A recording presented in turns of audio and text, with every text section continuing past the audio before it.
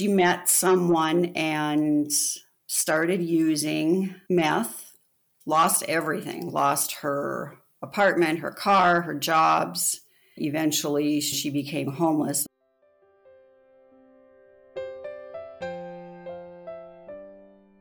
A very difficult situation to overcome. But Julie Baumgard's daughter, Shauna, did rise above it. She quit using drugs, she got a job, and became the loving person she was before meth devastated her life.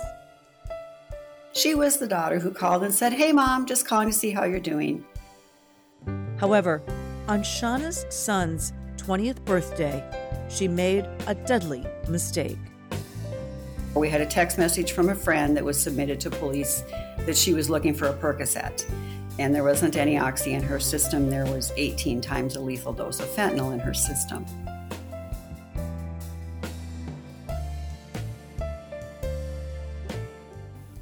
Welcome to Grieving Out Loud, a podcast dedicated to shedding light on one of the biggest crises facing our nation today, the deadly drug epidemic. I'm Angela Kennecke, the founder of Emily's Hope, a charity named after my beloved daughter, who died at just 21 years old due to fentanyl poisoning. With this podcast, I hope to honor her memory and help others who are struggling with substance use disorder by sharing our stories, raising awareness, and reducing stigma. Join us as we hear from experts, survivors, and families affected by this crisis, and work together to find solutions and save lives.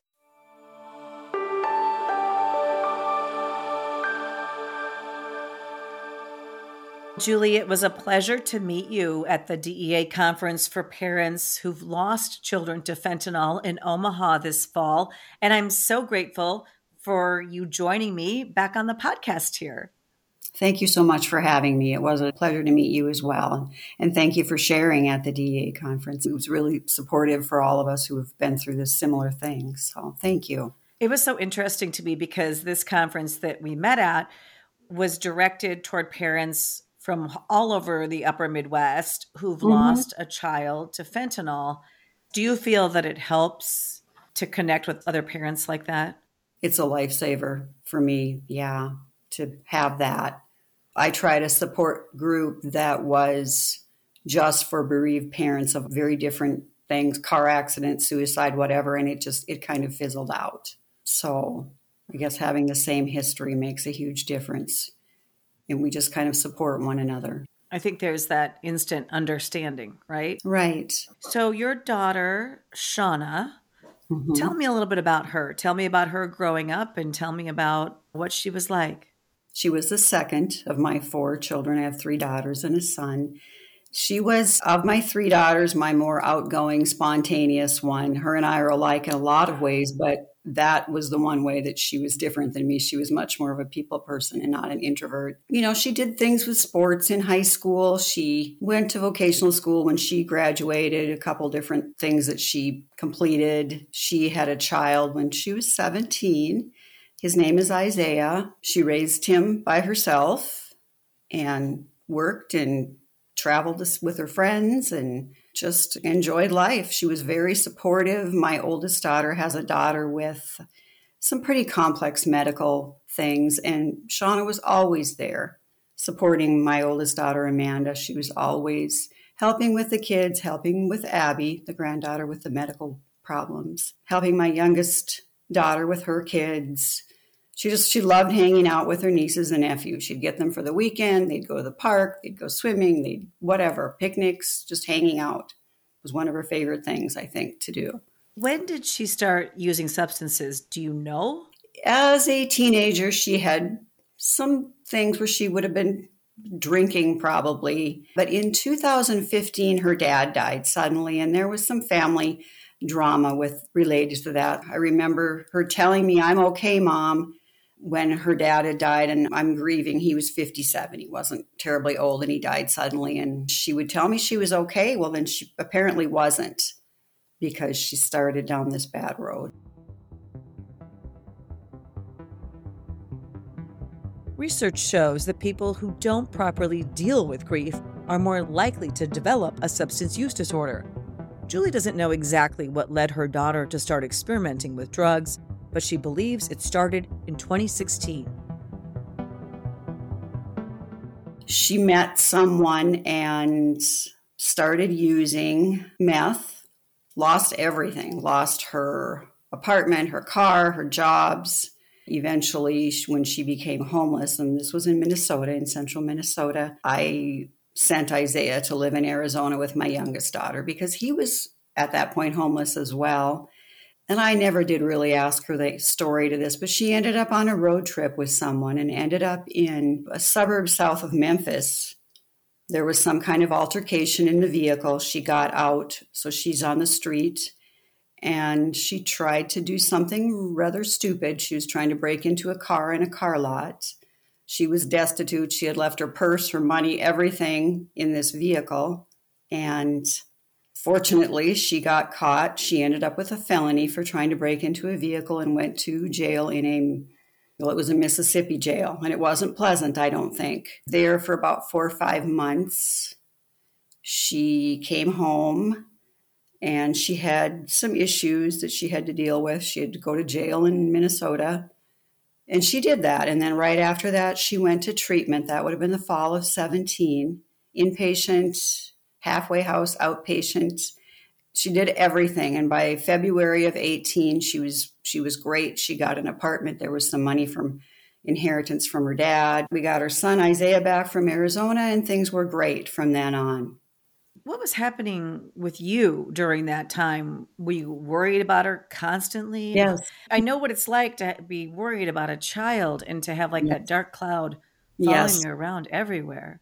If I couldn't reach her, I would call her and she would tell me she was okay, but she was on the street somewhere, and usually the conversations were okay. She didn't ever really ask for anything. If I couldn't reach her, I would just call law enforcement in St. Cloud where she lived, and someone would find her. One night I got a call from some law enforcement person. I don't know his name anymore, but he called me and he said, I just wanted to let you know that we had Shauna. She had gone to the hospital because she thought she was overdosing on something. And then she left again, and they said that they found heroin and PCP in her system. They did a toxicology, and she left then again. And I remember her telling me, Mom, I didn't want any of that, those bad drugs in my system. I was scared. Didn't want that. And that was, of course, she told me that later. But I'm sure I was probably a thorn in law enforcement's side because I was calling them. I was trying to find her. When your child is homeless and you know it's winter, you feel guilty if you eat. You feel guilty that you're in a warm house. And it was hard. It was very difficult. Did you ever try to bring her home during that time? I tried to bring her home at Christmas to my oldest daughter's house in northern Minnesota, but she became almost scary when she was going to get in the car that night.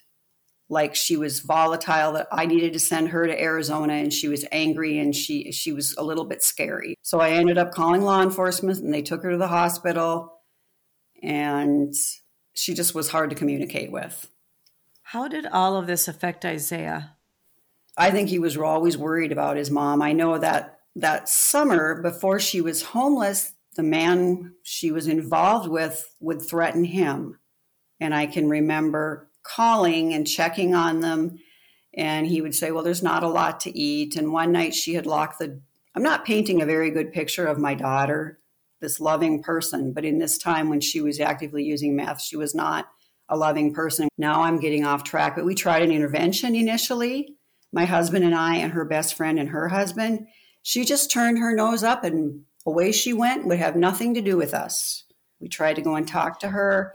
One night she threw Isaiah out of the apartment and he had to walk to find internet service. I don't know if he didn't have phone service, but he had internet to go to a grocery store and call, and a friend picked him up. And then I drove to St. Cloud and gave him a ride back and tried to talk to her. I bought her groceries. I did what I could to try to help her, and she just wasn't receptive. I can remember seeing her one day just before she became homeless, we were driving up and there stood this very skinny girl on the street corner, and I did not recognize her. She didn't even look like my daughter. She was so thin and wearing baggy clothes, and just the typical way you look when you've been using meth. You get very thin and wear clothes that covers everything. And I don't know, just a lot of bad stuff happened. Her shoulder got broken. She was beaten and landed in jail and was actually in a halfway house one time, but she left and went back. She just kept going back to it until she had months, a long enough time in jail to be clean, I guess. Well, I think your story and Shauna's story is not really unusual for anybody who sees their loved one suffer from addiction to, especially well, Mhm. any kind of addiction, but addiction to meth.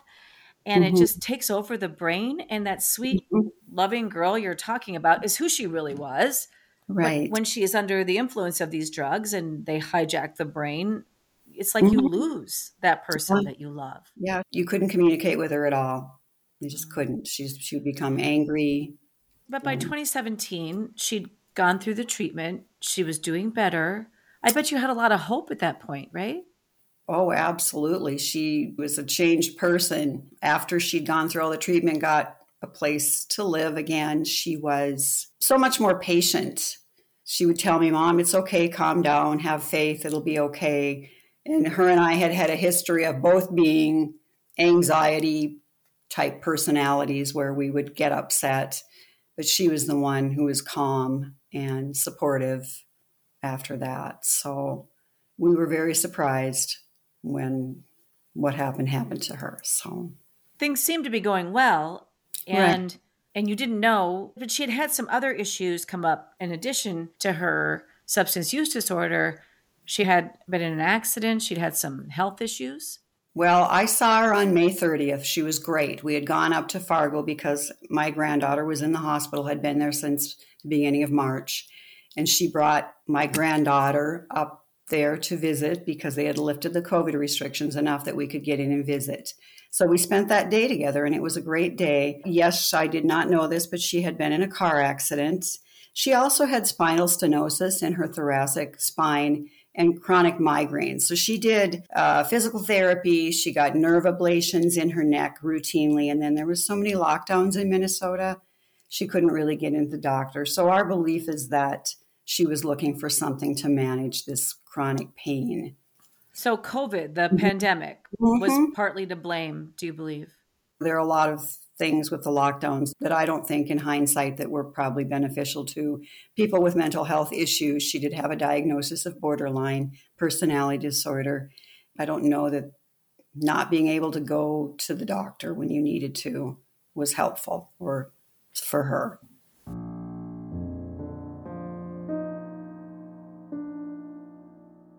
In addition to not being able to go to the doctor during the COVID lockdown, Shauna also wasn't able to go to work. Julie believes that played a role in her daughter's relapse.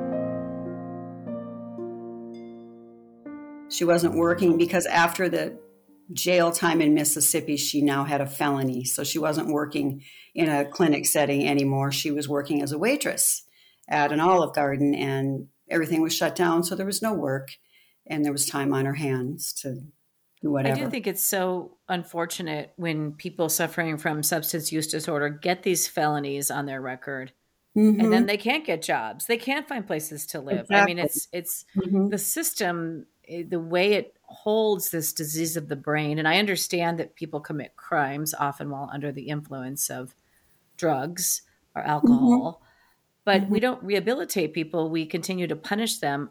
Yes. It kind of exacerbates the problem. I was just reading an article about that this morning that here in South Dakota, they have overflowing jails with people with drug problems, and then they don't have any aftercare for them. And that's what they need is some support afterwards so that they don't end up with some minor parole violation and they can resume a productive life. And that makes it very hard for them.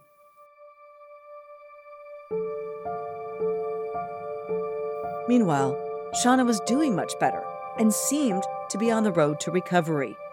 Then, unfortunately, things took a tragic turn on June 20th of 2020.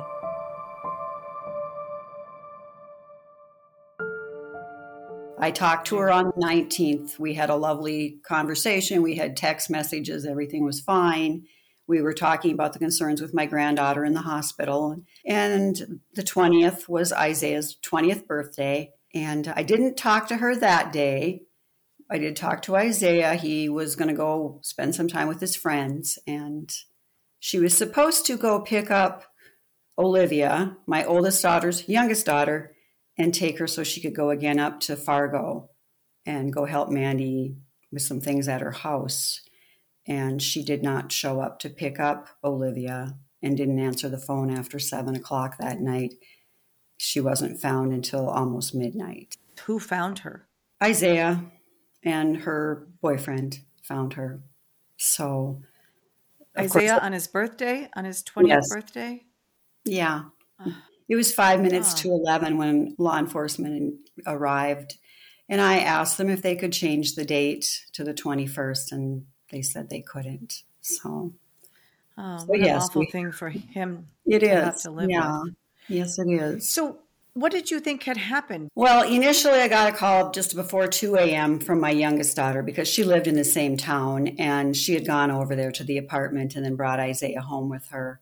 And we got out of bed, of course, and drove up to St. Cloud, and we didn't know what to think. Did she have a heart attack? What happened? Was there a homicide where someone had done something to her? But the investigation revealed another 1 or 2 pills in a container. And we met with the investigator a day or so later because it was Sunday, and he advised us where the pills likely came from.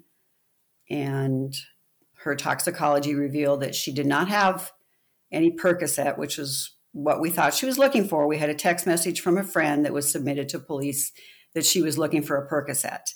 And there wasn't any oxy in her system. There was 18 times a lethal dose of fentanyl in her system. So there's still an open investigation. They're still trying to get her phone open. For some reason, Minnesota does not have the capability. For some reason, I don't know. I talked with the investigator on Friday. He said they've got a new program, so they'll be trying her phone first to see if they can find out some information where the pill came from. So from what you know, she took a Percocet that was fentanyl. That's what we times believe. the amount that would kill somebody. And Right. she probably had no idea. That's what we believe. Yeah. So when you discovered this, what went through your mind? Well, I'm a nurse. I know what fentanyl is used for in the medical setting. I had no idea. I knew about meth and heroin and MDMA and all these other drugs, but I did not know that fentanyl was out there and that it was being put in pills, and they were saying they were Percocet or Xanax or Adderall. I had no idea. I don't know whether Shauna knew there was a risk. That risk was there when she was looking for Percocet. I don't know. It was not something we ever talked about. Well, I think you're not alone, Julie. I think so many of the parents that I talked to at the DEA conference where we met, they had never heard of fentanyl before their child died from it. And you knew about the drug fentanyl, but they didn't even know what it was. And so it's not surprising to me. And that's not that long ago. No. There's a lot of misconception that the fentanyl in the hospital is the fentanyl that people are taking, and it's really not the same thing. So no, it's certainly not the same thing, and it's certainly not administered in the same way. Right. Now, Julie, how have you coped with the loss of Shauna? I try to support her son. He's kind of keeps quiet to himself, so I do worry about him, but he's managing with work and his apartment and his friends. And the first 6 months, shock. I think you think that it's not really your child, because I remember looking at her in the casket and going, no. You just don't believe it. Sometimes I still can't believe it. And it's been over 2.5 years. Once you get over the shock, I think it's a lot of crying, a lot of sitting on my deck crying, a lot of crying in the shower and crying to and from work. It affects every aspect of your life, though, I think. And it's never the same again. And I agree with you. Shock to sadness and depression. Maybe throw a little anger in there later on. And then you realize that this is something you and I have to live with for the rest of our lives. Have you lost a loved one to overdose or fentanyl poisoning? I'd like to invite you to share their story on our new Emily's Hope Memorial website called More Than Just a Number. They were our children, siblings, cousins, husbands, wives, aunts, uncles, and friends. So much more than just a number. You can submit a memorial today on morethanjustanumber.org. Yes, and I wish I could trade places with her, and I can't. But I mean, I'm Right, now 53 right. years old, and I have friends. I have a lot of people I know at my age who have illnesses and they die. Well, it should have been me, not her. You go through a lot of that. She should be here. Right. And I worry about her son. Me Does he live too. in the same town as you? Do you see him? He's living in St. Cloud. He has an apartment. He has a job. Well, I talk to him probably weekly, and we see him maybe once a month or so. Does he ever talk about losing his mom in this way? Sometimes he will talk about it when we're together, not as much as I would hope. I tried to bring up over Christmas, of all times, of course, when we were sitting around the table one evening, how did it feel to get them to open up? Isaiah and my youngest daughter, Mallory, were there when Mallory came over later, and they were there when they took Shauna out.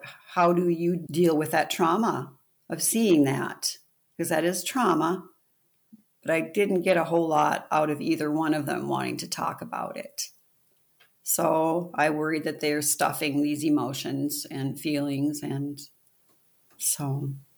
And I agree with you. That is huge trauma to see. I mean, I was there when my daughter died and when she was taken out of her apartment, and you relive those scenes in your mind all the I'm time. sure you do. And even if they don't want to talk about it, even if Isaiah and your younger daughter don't want to talk about it, definitely it's there, Yeah. And then we come back to the whole issue of how unnecessary all of this is, how your daughter didn't have to die. My daughter didn't have to die. Absolutely not. It's just so frustrating. How do you deal with your frustration over the cause of her death?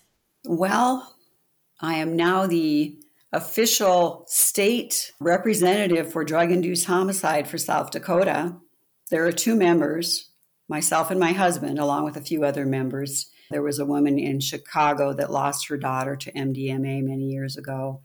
2015, I think, and she started drug-induced homicide. She was a police officer, and she had trouble getting them to investigate her daughter's death. And finally they did, and she started this. It's nationwide, and the states have one too. So I'm trying to get information about South Dakota. We don't have drug-induced homicide here. They do in Minnesota, where my daughter died, and it's not really helping a whole lot. But so I'm trying to be an advocate. I'm trying to be supportive and be part of some of these groups. Intend to go to Lost Voices of Fentanyl's rally at DC in September. There could be an Appalled rally. We did that last year, Bridget and I and a few other people that were at the DEA table. We did an Appalled rally last summer, just attending events. And there's one in February in Minnesota at the Capitol that I'm planning to go to as well. That helps me to feel like I'm doing something to bring some awareness about this, so it doesn't continue to happen, and it's happening at an alarming rate.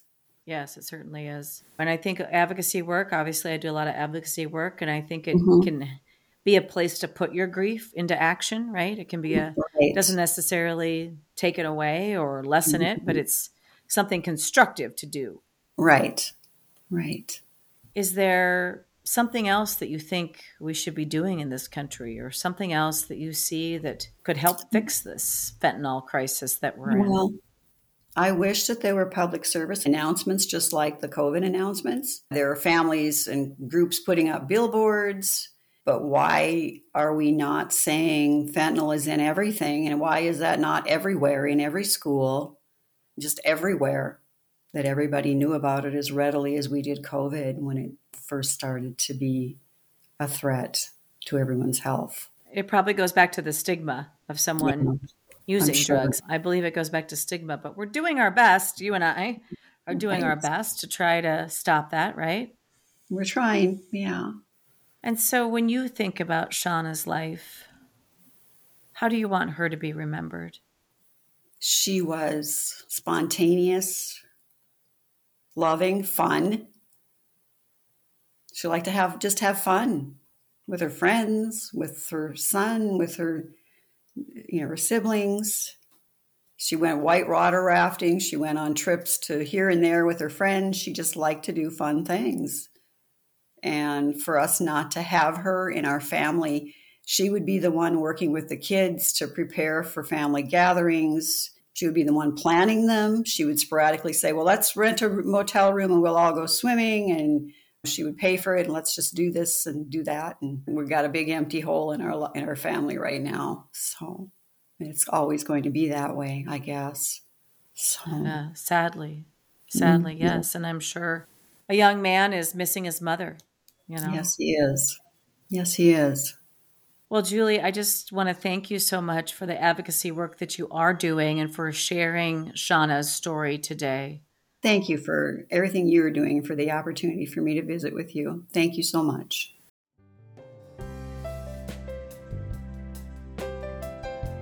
While stories like Shauna's are difficult to hear, we believe that by sharing all that we have in common, we can reduce the stigma surrounding substance use disorder, increase awareness, and lessen the suffering of others.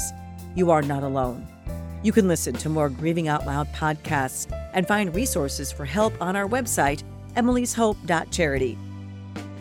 If you're finding this podcast helpful, please consider supporting the show by making a donation on our website. Thank you so much for listening. Until next time, wishing you faith, hope, and courage.